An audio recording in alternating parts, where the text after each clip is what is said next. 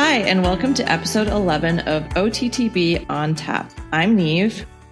And I'm Emily. Hey, Niamh, what's on tap today? Today, we're going to be talking about my very first off-the-track thoroughbred and all of the things I did wrong and a few things I did right. But before we get to that, I just wanted to jump in and give After the Races a little shout out here. Since our podcast episode last week, they have raised at least another $100,000 for their Save the Farm campaign and climbing. So we're really wishing good things for those guys. And in other exciting numbers news, we are close to 2,000 downloads as of our last episode. So we're really excited that many people are following along and enjoying our stories. And yeah, we just want to keep those numbers going. So yeah. And thanks to all our listeners. This has been a very exciting endeavor. So anyway, you mentioned that this episode is going to be your first OTTB, talking about him and all the things you did wrong. I like to think about these things as learning experiences. So let's dive in. And can you share a little bit about your background, Niamh? Yeah, so I think I mentioned in our intro episode that I was born in Ireland and grew up in a bunch of different places, but I did a little bit of riding in every place that I lived. So in the Bahamas, I started riding with a British riding instructor. And when I lived in England, I rode quite consistently there. And then I got really more seriously into riding when I was living in Florida, but I didn't have a lot of money. And so I had to catch ride. So I worked for a woman who was a pretty well-known dressage rider, but she did some eventing too, and basically showed up to the barn and mucked as many stalls as it took to earn one lesson. And I got to compete in some shows and do a little bit of eventing with her, but it was always on some half barrel project or sales horse or something. I can relate. Yeah. But I got to ride a ton, and I was just desperate to get on anything that was in front of me. So then I took a huge break from riding. I actually had a big falling out with that particular trainer. Actually, now when I think back about why we had that falling out, it was over an off-the-track thoroughbred who was showing a lot of pain in his back. And we got into a big argument in front of a client, and I handed her the reins and never looked back. Yeah, I've always been a pretty stubborn person. Little bit at times.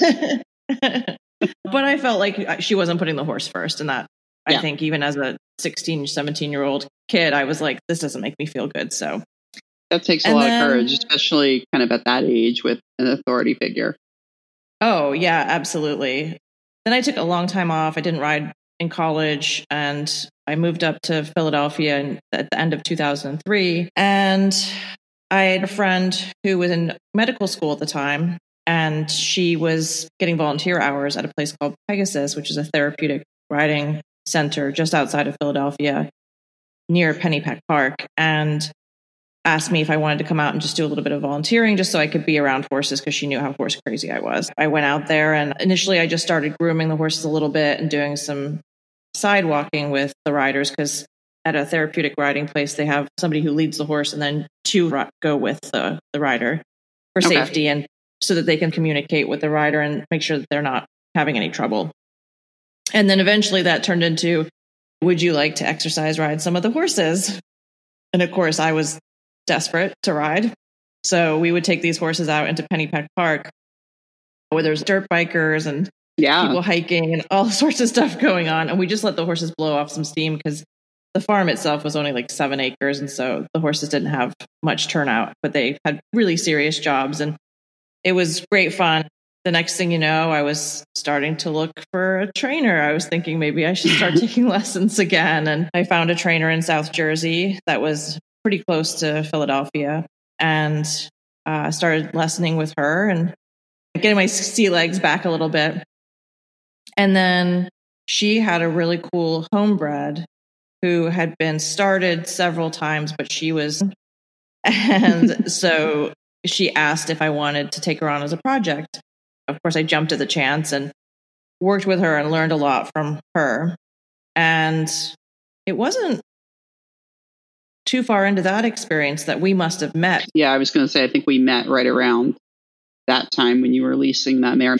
Yeah, so she ended up not being rideable due to a bunch of issues. She ended up being quite dangerous, never with me, but with other riders. And so I was then horseless again. And I met a friend in Philly, and she had a friend that wanted to lease out her, I think he was 10 years old at the time, off the track thoroughbred just outside the city.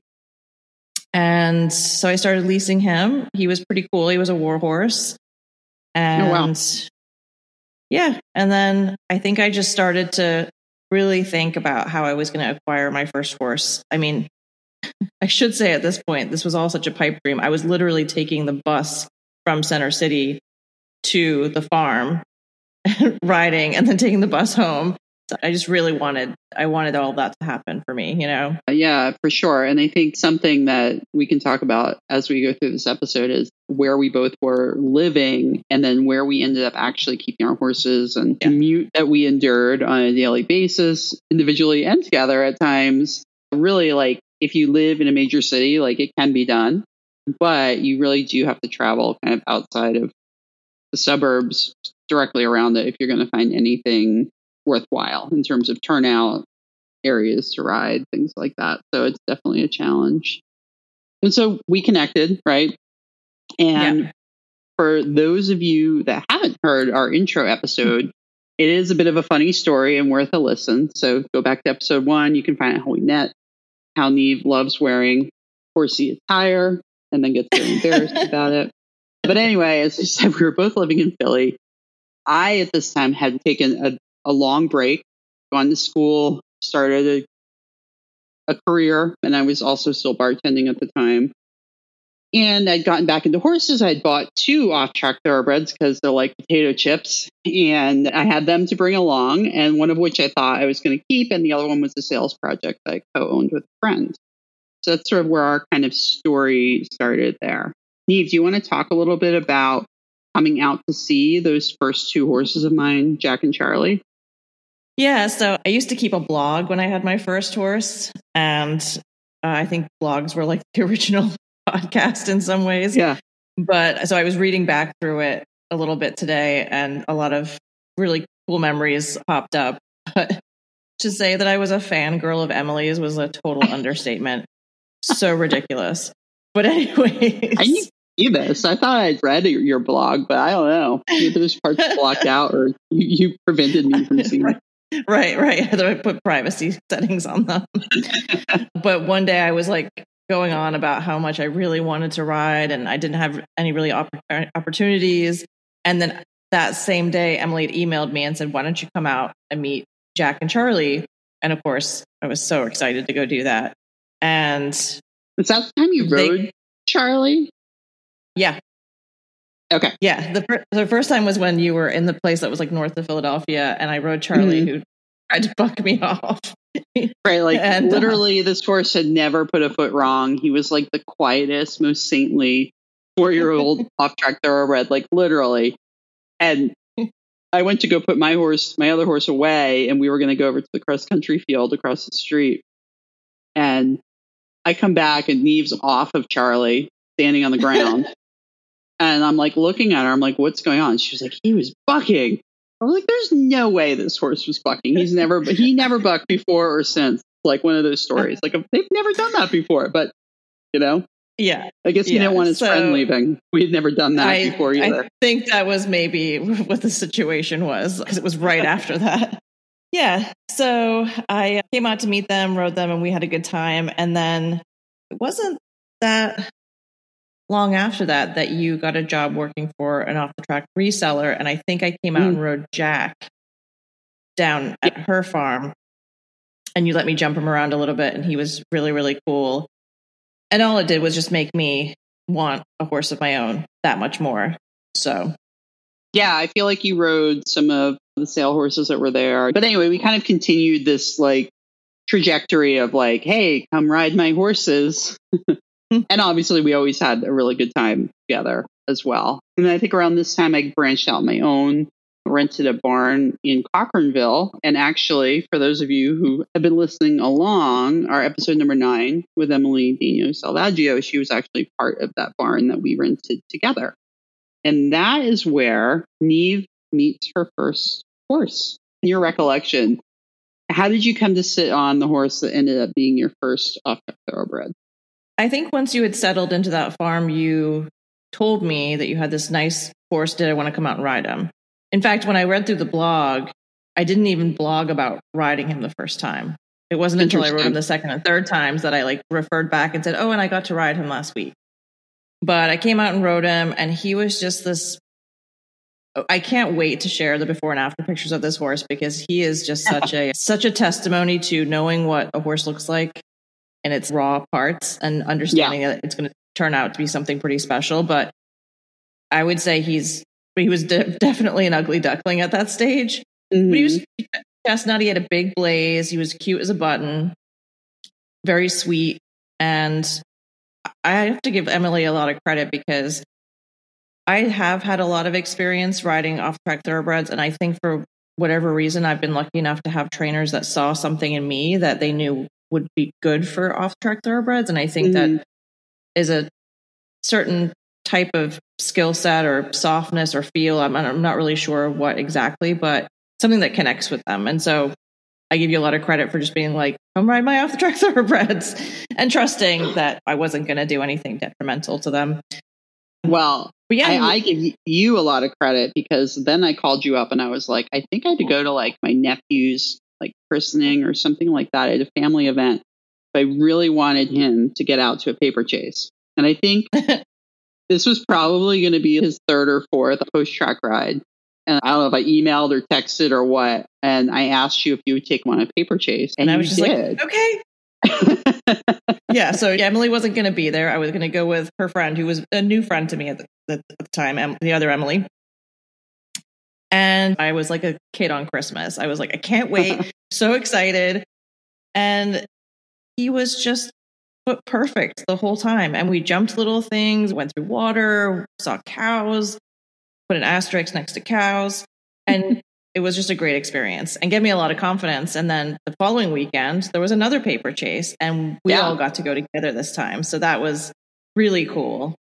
And I think that's cemented. I feel like we just told you, you need to own this horse. You guys are perfect together. You really he's chill. I feel like you get, at the time, you got a little nervous sometimes, and he was just such a steady Eddie. He wasn't going to do anything wrong.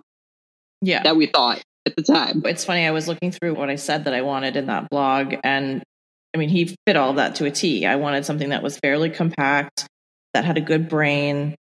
Thinking back on it, I feel like my wants and needs for a horse today are quite similar. Mm-hmm. I'm of the thinking that you can score really well in dressage if you have an average mover, as long as you're really accurate and you can make them work over their back properly and all of those things. It's really nice to be on a flashy horse and all that, but I feel like for me, I'm really not good enough to ride a big flashy mover. And as I get older, I feel like my body wants something that's a little bit easier to ride as well. But I mean, he was basically everything that I wanted, and he was right there in front of me. So Emily enabled me to make my first purchase. I did a pre-purchase on him, and he was great for that. It was pretty basic, but literally as I drove away from the pre-purchase, my car broke down. And I remember calling Emily, and she was like, welcome to horse ownership. Right. I think you had just signed the paperwork with me, made it official that you owned him. You drove away, and you were half a mile down the road, and your car just stopped working. I forgot to mention this, but the first time I rode him, we went for a little hack around the neighborhood, and you hadn't been at that farm for very long, and it was in Amish country, and there was a horse and buggy coming down the road. There was traffic, and he was just perfect. I mean, just everything about him. He did everything right. And in fact, you gave me a lead on my more experienced horse to get past the buggy and the trucks and all of that stuff. And this horse had a couple of rides, and he just was always that steady Eddie. He was always bebopping along. Own music. And then he was also really nicely bred. He was by Golden Missile, who's by APND, which adds to the trainability aspect of the horse. Tend to be pretty nice horses. And then the bottom line was he was out of an arch mare. I think a lot of people seek those horses for sport horse careers. So yeah, breeding didn't hurt for sure. So that's a lot of like good qualities about him. You know, he really matched what was your criteria. You liked his pedigree, you liked his temperament. He seemed like he was a good enough mover at that point. Mm-hmm. What are some things that you now know that maybe you should have paid closer attention to when purchasing a horse for yourself? Well, the biggest one was his feet. And I can talk about thoroughbred feet in a very positive way. He was unfortunately just an example of basically all of the stereotypes about thoroughbred feet kind of rolled into one. You know, he didn't have great hoof balls. He had very flat feet. He had very thin soles. He had underrun heels, long toes. He was not stoic at all. So reading back through the first 6 to 9 months that I had him, I probably rode him a couple of times, honestly, because he was just either crippled from his feet or losing shoes. And initially, this was a big one. I didn't know it at the time, but the farrier that we had been using, I don't think had a ton of experience with off-the-track thoroughbreds at the time. And that definitely hindered the process more than helped it, until I got a farrier that was really willing to take the whole picture and sit down with me and go through a long-term plan with him, which is what we ended up doing. I did end up eventually bringing him in and getting x-rays of his feet because the farrier wanted to understand what was going on structurally. And that gave him a starting point for, okay, now we can really come up with a plan when we're going to get him sound for you and comfortable. You know, the crazy thing is, while I didn't have him that long, I must have had him in that, if you want to call it grace period or something with his feet, where these issues had not presented themselves yet. His feet had been fine. I mean, they were the wrong shape, right? They were typical long toe, low heel. We knew that his ankles needed to be changed. But I feel like it was another like welcome to horse ownership experience for you, where it was like, I bought this horse and now I can't even ride it. And then when you do get to ride it, it pulls a shoe. Right.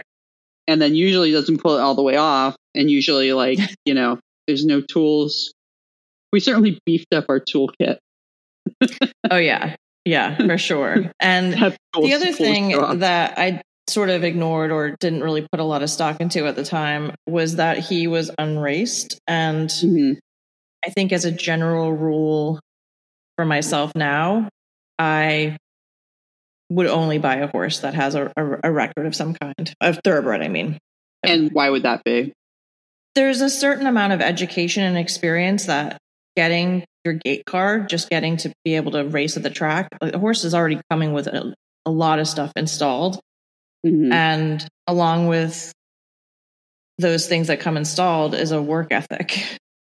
And in my experience, off the track thoroughbreds tend to enjoy work. They enjoy getting out and getting to do something or learn something new.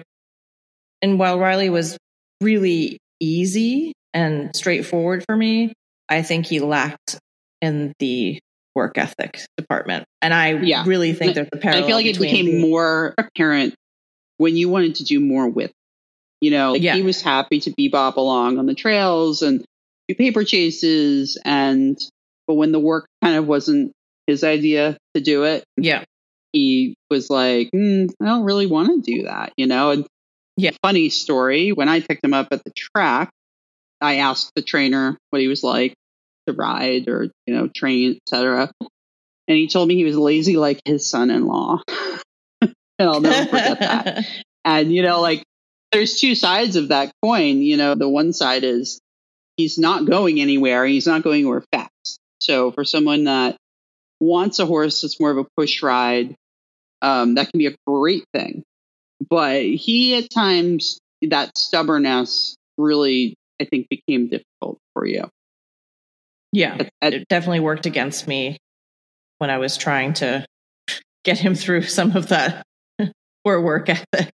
So talk a little bit about his transformation. I'm hoping that we can find some photos, before and after photos, to post along with this so that listeners can see how he blossomed. Yeah, he's such a good example of that. He, in the first photos and video that I have of him, he's just got this little pencil neck.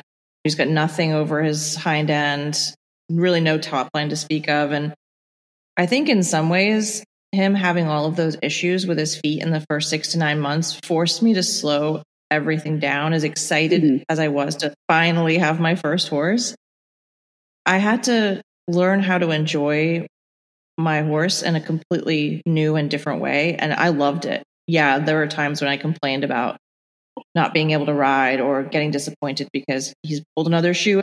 But I think that all of the time I spent learning how to work with him on the ground, lunging, all of that stuff taught me how to be a much more, I don't know what the right word is here, a much more holistic and well-rounded. Yeah, I was able to appreciate him in a different kind of way. And I think I've always been someone who really enjoys learning, and that whole process, at least the first year for sure, was about me just doing as much research on my own, working with my farrier. And I think that there's so much value to that in the long run. I know you developed a really strong relationship with the farrier we were using at the time. And I think it was a challenge for him to figure out not only Riley's feet, but all of the off-track thoroughbred feet that we threw at him. But he really persevered and also wanted to learn and really wanted to make a difference. And that is such a difference to have a really good farrier like that really wants to find the answer. Yeah, I mean, because there were times where he'd sit down with me and he'd be like, listen, I can put glue-ons on this horse so you can ride him. But that would be the only reason I'd be doing this for you, would be so that you can ride him. He's like, or, we pull his shoes and we let his feet grow out and we give him supportive care in the meantime. And that's eventually the thing that we had the most success with over time. So it was we learned a lot about hoof boots. A lot about hoof boots, which they are awesome. And then, so about his transformation though, all of that slow work that I did with him developed a really nice top line over him, even without me being in the saddle. I mean, there are ways that you can really influence them and their shape and their top line without riding them. And once he had that top line, even with time off, he never lost it. He always looked really good. Like in the middle of winter, I'd give him about a month off or so, and he always looked really incredible. But when he filled into his body, boy, did he look like a sport horse. Yes. I mean, I have some images of him in my mind where, his coat was glowing. Everything looked great. He became quite an easy keeper, where in the beginning he was very skinny. But yeah, and just like that beautiful neck, beautiful hindquarter. He was a very well proportioned horse too. Yeah. I think played a lot to his advantage. What about some other challenges that were going on in your life? You were working in Philly still? We were out Cochranville. For those that don't know, that's like a minimum of an hour and 15 minutes drive each way. Yeah, I mean, I was working 9 to 5 in Philly, so often I would get up at 30. Wow. Drive out there, ride, watch the sunrise come up, race back to my place, get a shower, and get to my place in downtown Philly for work. So that was really challenging. And luckily, he was so easy that I could do that. I could get to the barn at 5 o'clock in the morning and I could ride by myself without any worry that I was going to put myself in danger or anything like that. One of the things that I learned to do properly when he was having all this time off from riding was learning how to lunge him properly, learning how to lunge in side reins and using a Pessoa system, which I know can be a little polarizing for people, but for him it was pretty game changing and introduced a lot of straightness into his body. It was probably at this time that I realized he had a pretty strong, stubborn streak. I know that Emily definitely has some pictures of me having a knockdown, drag out battle of wills in the ring with me at the end of the lunge line. But I worked through them and learned how to get him to respond to me better, to respect me, and doing all that stuff from the ground up really did help under saddle. Inevitably, there were some stubborn streaks I couldn't really fix myself. So another thing that I realized pretty soon on when I was riding him more consistently, and this is something I could have never prepared myself for, but I am extremely weak on my right side. I'm not really sure why exactly, but it could be a combination of things. And he was incredibly difficult to the right. and he knew how to use his body against my weak side. Right. And, that's something that, how do you predict that's going to happen if you never get to really ride the horse more than once? Or how do you predict that the horse is going to sort of work against that, the weakness of yours? I think that as riders, we can all identify some sort of physical weakness that we have and what we prefer in our horses. We'd all love them to be perfectly neutral and straight and even in both directions, but we all know that that's not true. Maybe one of them hangs on your left rein or whatever the case might be. And it did end up becoming a pretty consistent problem for me. What specific difficulties? Like, did you have problems with that lead or just bending or? Oh, yeah. I mean, the right lead was probably a 50-50, maybe less than that for me. And it wasn't because he wasn't balanced. And it wasn't because he couldn't do it or there was any sort of like asymmetry that was working against him. It was my weakness affecting his performance. Yeah. And inevitably, I think that with his not so great work ethic made it very challenging for me. And I hope this doesn't sound like I'm blaming him or anything like that. It was just stuff that I figured out really about myself and what I needed out of the horse underneath of me. Yeah. Because it's hard when I look back and I see videos and photos of me riding him, and he was such a fun horse to ride. But yeah, I remember the time that I feel like we finally just kind of dissected it, and I like really looked at how you were sitting like from behind, and you were definitely kind of like collapsed on that right hip, and your right leg is like would at the time seem shorter than your left leg. Yeah, I used to ride with my stirrups at two different lengths because it was the only way that they felt even. But really, I was compensating for the fact that my whole right side was collapsed, and ultimately it made me ineffective as a rider. Yeah.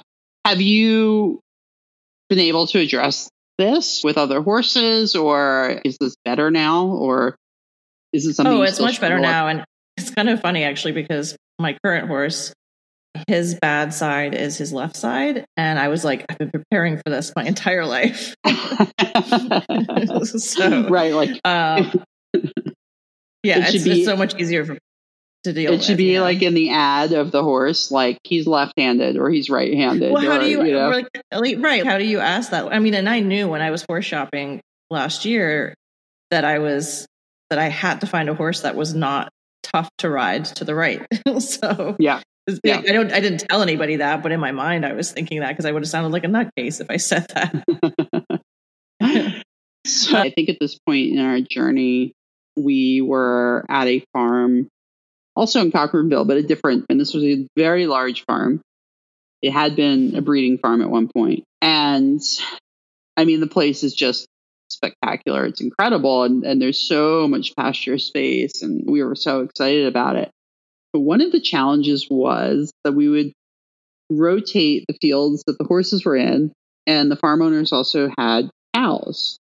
And tell us a little bit about some of your adventures there. Because I know at times the horses were a mile from the barn. That's how large the farm is. Yeah, we didn't have a ring for, 6 months, maybe longer. And so our horses were on the other side of the property. I would drive around the property. It was like 1.2 miles, I think. And I actually think honestly. And I would drive my tack around. I'd catch him at his field and tie him to the fence, tack him up, and then ride him back to the barn to ride in like this little hilly patch of grass. Eventually it became a ring, which was really nice, but we still kind of had to do that, which was challenging. And then ultimately we'd have to go past the cows, which he lived next door to and adjacent to his entire time there. But every once in a while, this is where I started to learn that he had a little bit of a maneuver in him, which was a duck, drop his shoulder, and spin 180 degrees. And he could do it lightning fast. And to the point where one time I was walking up by the cows and I was taking a photo, of course, and he spun out from underneath me so fast, I landed on my feet with the reins in my hands, like a cartoon. And so it was keeping me on my toes. But yeah, that farm was a challenge. I don't know. Again, I think that hard grained, I just want to ride no matter what, really has pushed me through some of the times that, you look around and everyone's got their manicured rings and they're indoors and this and that. And then, boy, we just really wanted it so much, Yeah. Yeah. I remember even going to a paper chase and one of us ponied. We didn't have a trailer either at the time. So we actually rode to the paper chase. But one of us, I think I ponied Riley off of the horse I was riding. Yeah. And you drove your car over with some chairs, a little cooler set up for us. And then actually, I think we were going to talk about this a little later, but might be a good time as we're talking about challenges. On that paper chase, you had a rather unique experience with this very oftentimes kind of like stubborn, I don't want to go type of horse, right? Emily and I have a lot of jokes about this, and this is still true to this day. My idea of I'm going really fast is not very fast. And on this particular day, everything was going well. We got to an area where it was in Runnymede Sanctuary, which is a beautiful piece of land in Chester County. It just goes for hundreds and hundreds of acres. And we decided to have a little bit of a hand gallop. And Emily and I are side by side. Everything's kind of going all right. I kind of move out in front. And then I don't know what happened, but I felt him grab the bit and take off. And it really caught me off guard. And I remember thinking to myself, I might be getting taken off with right now. And Emily just sees me just go into like a different gear ahead of her. And she's like, oh shit, she's getting taken off with right now. I was like, what's going on? This is so out of character. I don't even know what's going on. And I think I was like, are you getting run away with? And I'm just like, yeah. And I'm just like, circle. Luckily, I don't think he had a lot of stamina because getting run off with in that location would have been really, really bad. He was like, I'll show you, lazy, and just take off. It was pretty funny just because he was so not the type. But I mean, it goes to show you that no matter how well you know a horse, they can always kind of just pull some sort of maneuver where you're like, where did that come? And like, in reality, I don't think, like you said, I don't think he was going all that fast, but I'm sure it felt fast, especially when nothing happens when you pull back. Yeah, exactly. And that kind of like leads me to another point. I have a very quiet seat, like not a hot seat. Mm-hmm. And this is actually something that I would find to be kind of interesting about thoroughbreds, because I think that maybe that's why I really enjoy riding them and why I get along well with them, is that my seat does not transmit my nervous energy, which I have a lot of. Mm-hmm. And I think that's something that when you're buying a horse that you don't know very well, or you don't get a chance to ride, maybe you can't really predict exactly how you're going to like soften a horse or light a horse up. Like, I know a couple of people that have very hot seats and they can get on the quietest, most dead horse ever, and then that horse is just like a stick of dynamite. Yeah, no, it's really interesting. And especially when we were having clients come out try horses, you never really know until they get on what's going to happen. Yeah. And I think now being able to self-identify your weaknesses, maybe some of your asymmetries, maybe what kind of seat you have, what kind of hand you have, and what your go-tos are when you get nervous, things like that, I think all really play into the type of thoroughbred that you should look for and the types of questions you should ask resellers or people selling horses, because providing that information really helps them pair you with the right horse. He was, at that time, a very good first horse for me. I don't have any regrets of owning him as my first horse, but you learn a lot from that experience as well, you know? Yeah, for sure. So it's not all bad. You did have some really good accomplishments with him in terms of you got to go do some shows. And were there any favorite memories of some events you got to take him to? I mean, we always scored really, really well if I didn't fall off. So as long as I could stay on for all three phases, we were going to get first or second. I mean, he was just one of those horses that he just put a really nice picture together and was pretty genuine, but in terms of taking care of me.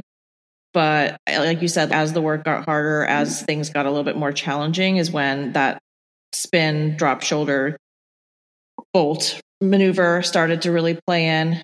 And I never fell off of him at a show from him doing that, but I did fall off him at a show and get back on and finish. But it was just disheartening to have worked really, really hard and have gone through all of the trials and tribulations with him, only to go to a show and have him just not put his half of the effort in. And that's really all I ever want is for a horse to like meet me halfway. I feel like if we're prepared and we've done the work together, then there's no reason we can't go in there and try our best. And I know that was probably hard for you to watch as somebody who was coaching me.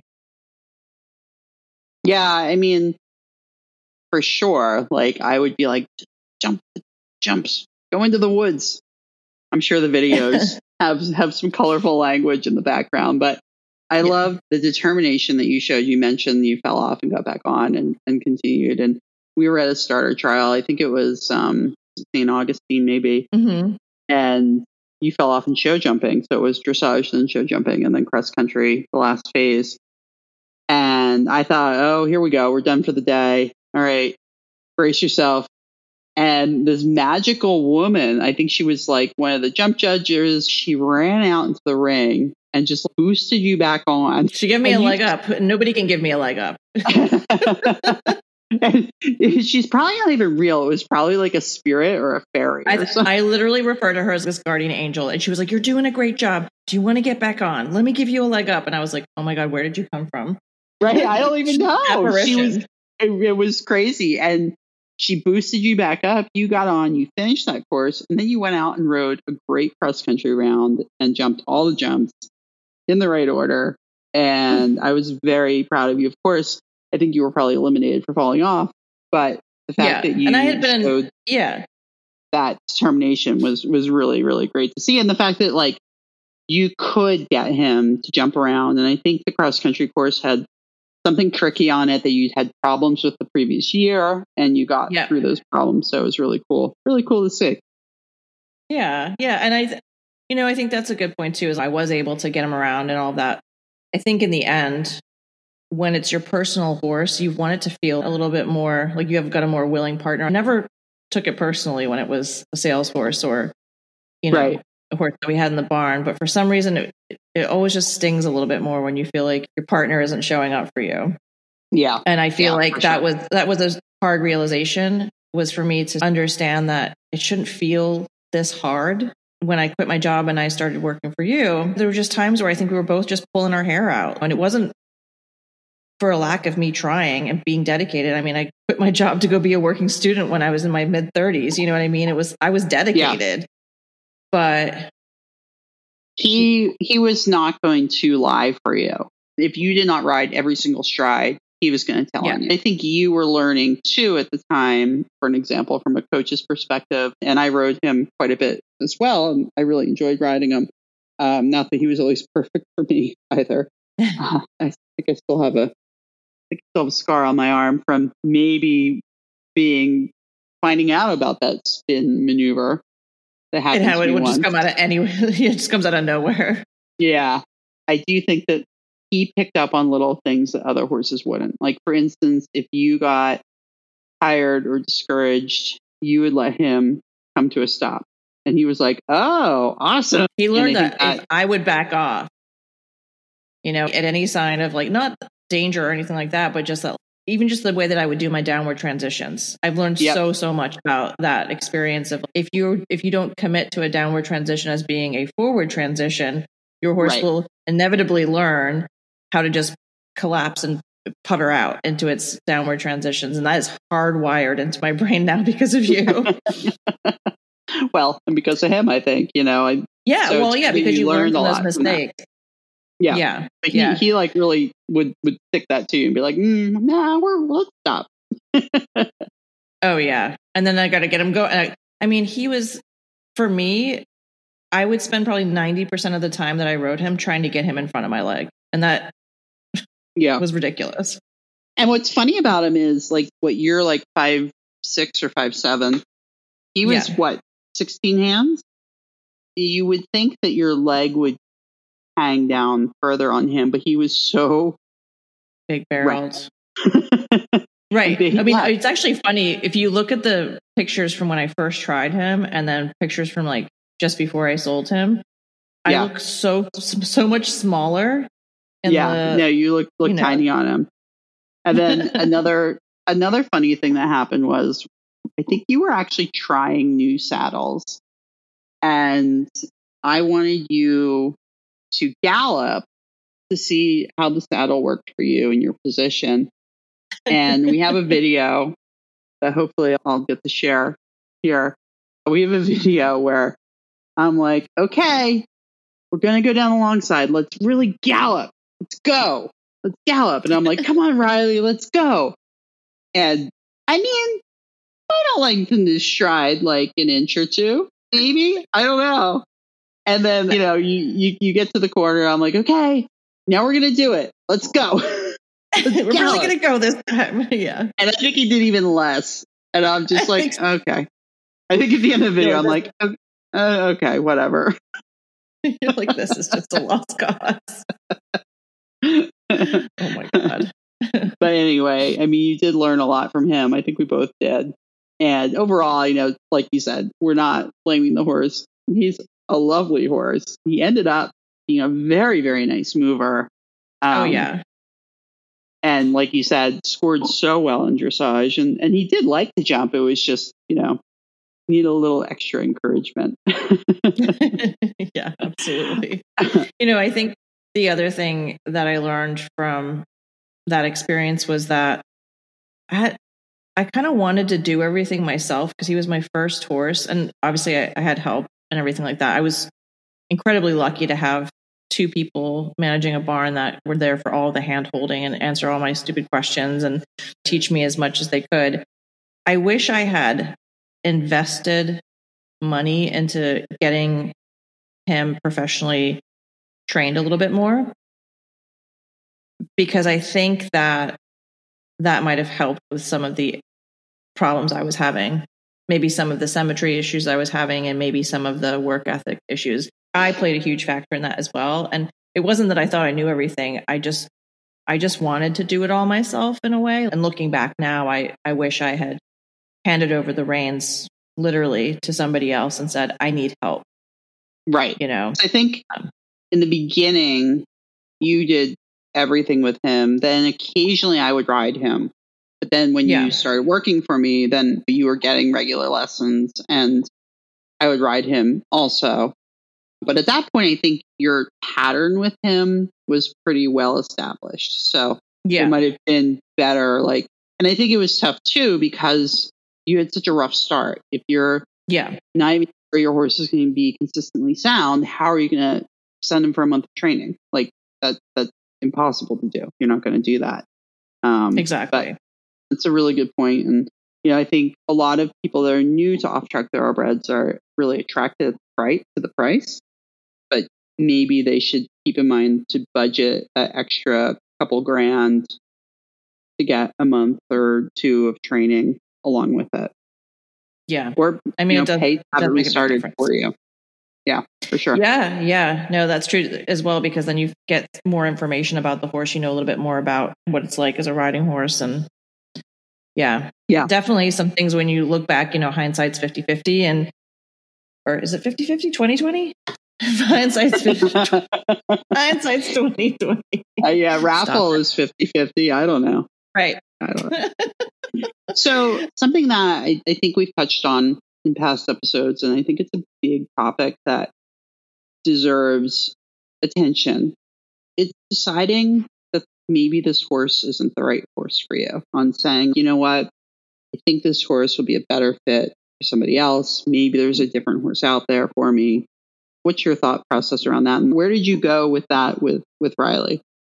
I think kind of getting down to having more bad rides than good ones, feeling really frustrated in my personal growth. I mean, here I had a horse that I think at that point he was about to do his first beginner novice, but I felt like our progress wasn't moving in a forward trajectory together.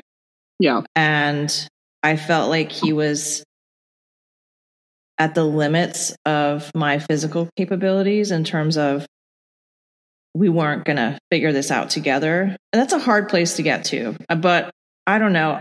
I don't have a very big ego when it comes to how good I am as a rider. That's not something that I carry forward with me. And I think that in general, I think that a lot of riders undervalue. For me, it was deal with feeling like I'm giving up, like I'm such a determined person. And for me, everything like this in my life is a puzzle to solve, a challenge, and I want to overcome it because I take that really seriously. In the end, I knew that I had created a horse that had an incredible amount of value. He was sound, happy. He was all of his good qualities. He was an easy keeper, a nice mover, and he was very well-rounded by and large because of all of the things that I had done with him, the amount of times that we had moved and things like that. And I think that I just knew that this was the time for me to break away from him and find him a home where he was going to be utilized for the things that he was good at.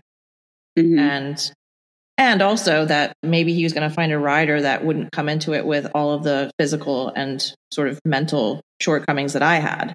So it's always interesting when you have a horse that you're frustrated with and then you let somebody new ride them and they don't have any problems with that. And you go, oh, okay, it's me. I'm a big contributor to these issues.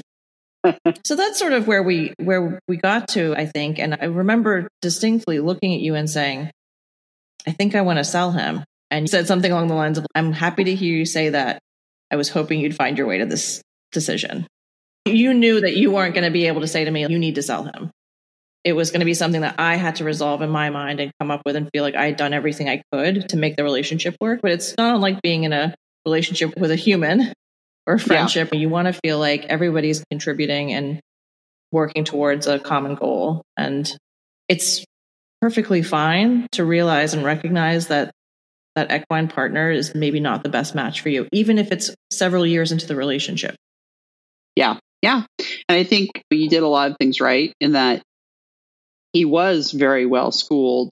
He was a really nice horse. It just, the traits that you both had in certain areas did not mesh. And so when things would start to go wrong, it became very difficult for you to fix them. Whereas another rider would have no problems or have a couple schooling sessions and he'd be like, okay, that's fine. So I remember, I think I came to the conclusion that maybe we should find him another home, another rider.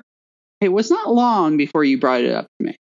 Yeah. And then I was like, oh, good, because I don't know how I was going to broach this. But, when I looked back on it, I was really kind of endearing reading through some of my old blog posts. But the way that I talk about him is like what a gift he gave me as my first horse, for all of these like negatives that I'm saying and mistakes that I made and things that I didn't do very well. I think he taught me so much in just a couple of years. Experience that like I didn't do pony club when I was a kid. Right. So, I mean, I an express pass to off the track thoroughbreds and just a couple of years of horse ownership with him because he put me through the gauntlet, really, Yeah. You learned how to poultice a hoof. That's for sure. Oh, what kind of duct tape? What kind of duct tape? Gorilla tape only. What's your preferred method? My preferred method? Yeah, wrap the hoof. You put animal Lintex, sometimes a little slurry of betadine and Epsom salt into the hoof from the sole, animal Lintex on top of that, diaper on top of the animal Lintex, vet wrap on top of that, and then Gorilla tape. And I don't make that little square that people make. I just do it in strips and I put it on, put enough Gorilla tape on there. And I've had the Gorilla tape stay on in like the middle of winter. I've had to soak hooves when it's like 18 degrees outside.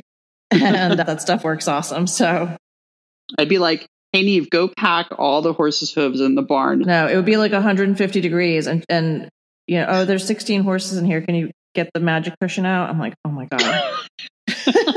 But you know what? You learn by doing, and you learn how to get really, really good at annoying hard stuff. And boy, do I have I have a foot box, like a foot medical kit. I've got a big medical kit. I mean, I have like all the things now, so I'm ready. Yeah, for sure. It's stuff you learn. To wrap up, we did end up selling Riley to the first person that came to try him. I think it was. I don't think we even advertised them. They contacted me and I was like, I have the perfect horse for you.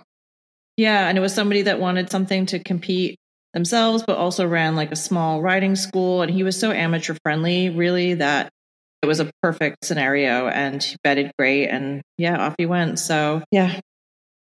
Well, if you like what you heard today, please leave us a 5-star review on Apple Podcasts. Feel free to reach out to us by email at ottbontap@gmail.com. Follow us on Instagram at OTTB_on-tap. And join our Facebook group, OTTB Market. Also, on top of that, just to throw all the links at you, we just launched our actual website, which is ottbontap.com. So more to come there. So yeah, see you next time. Thanks all. Bye.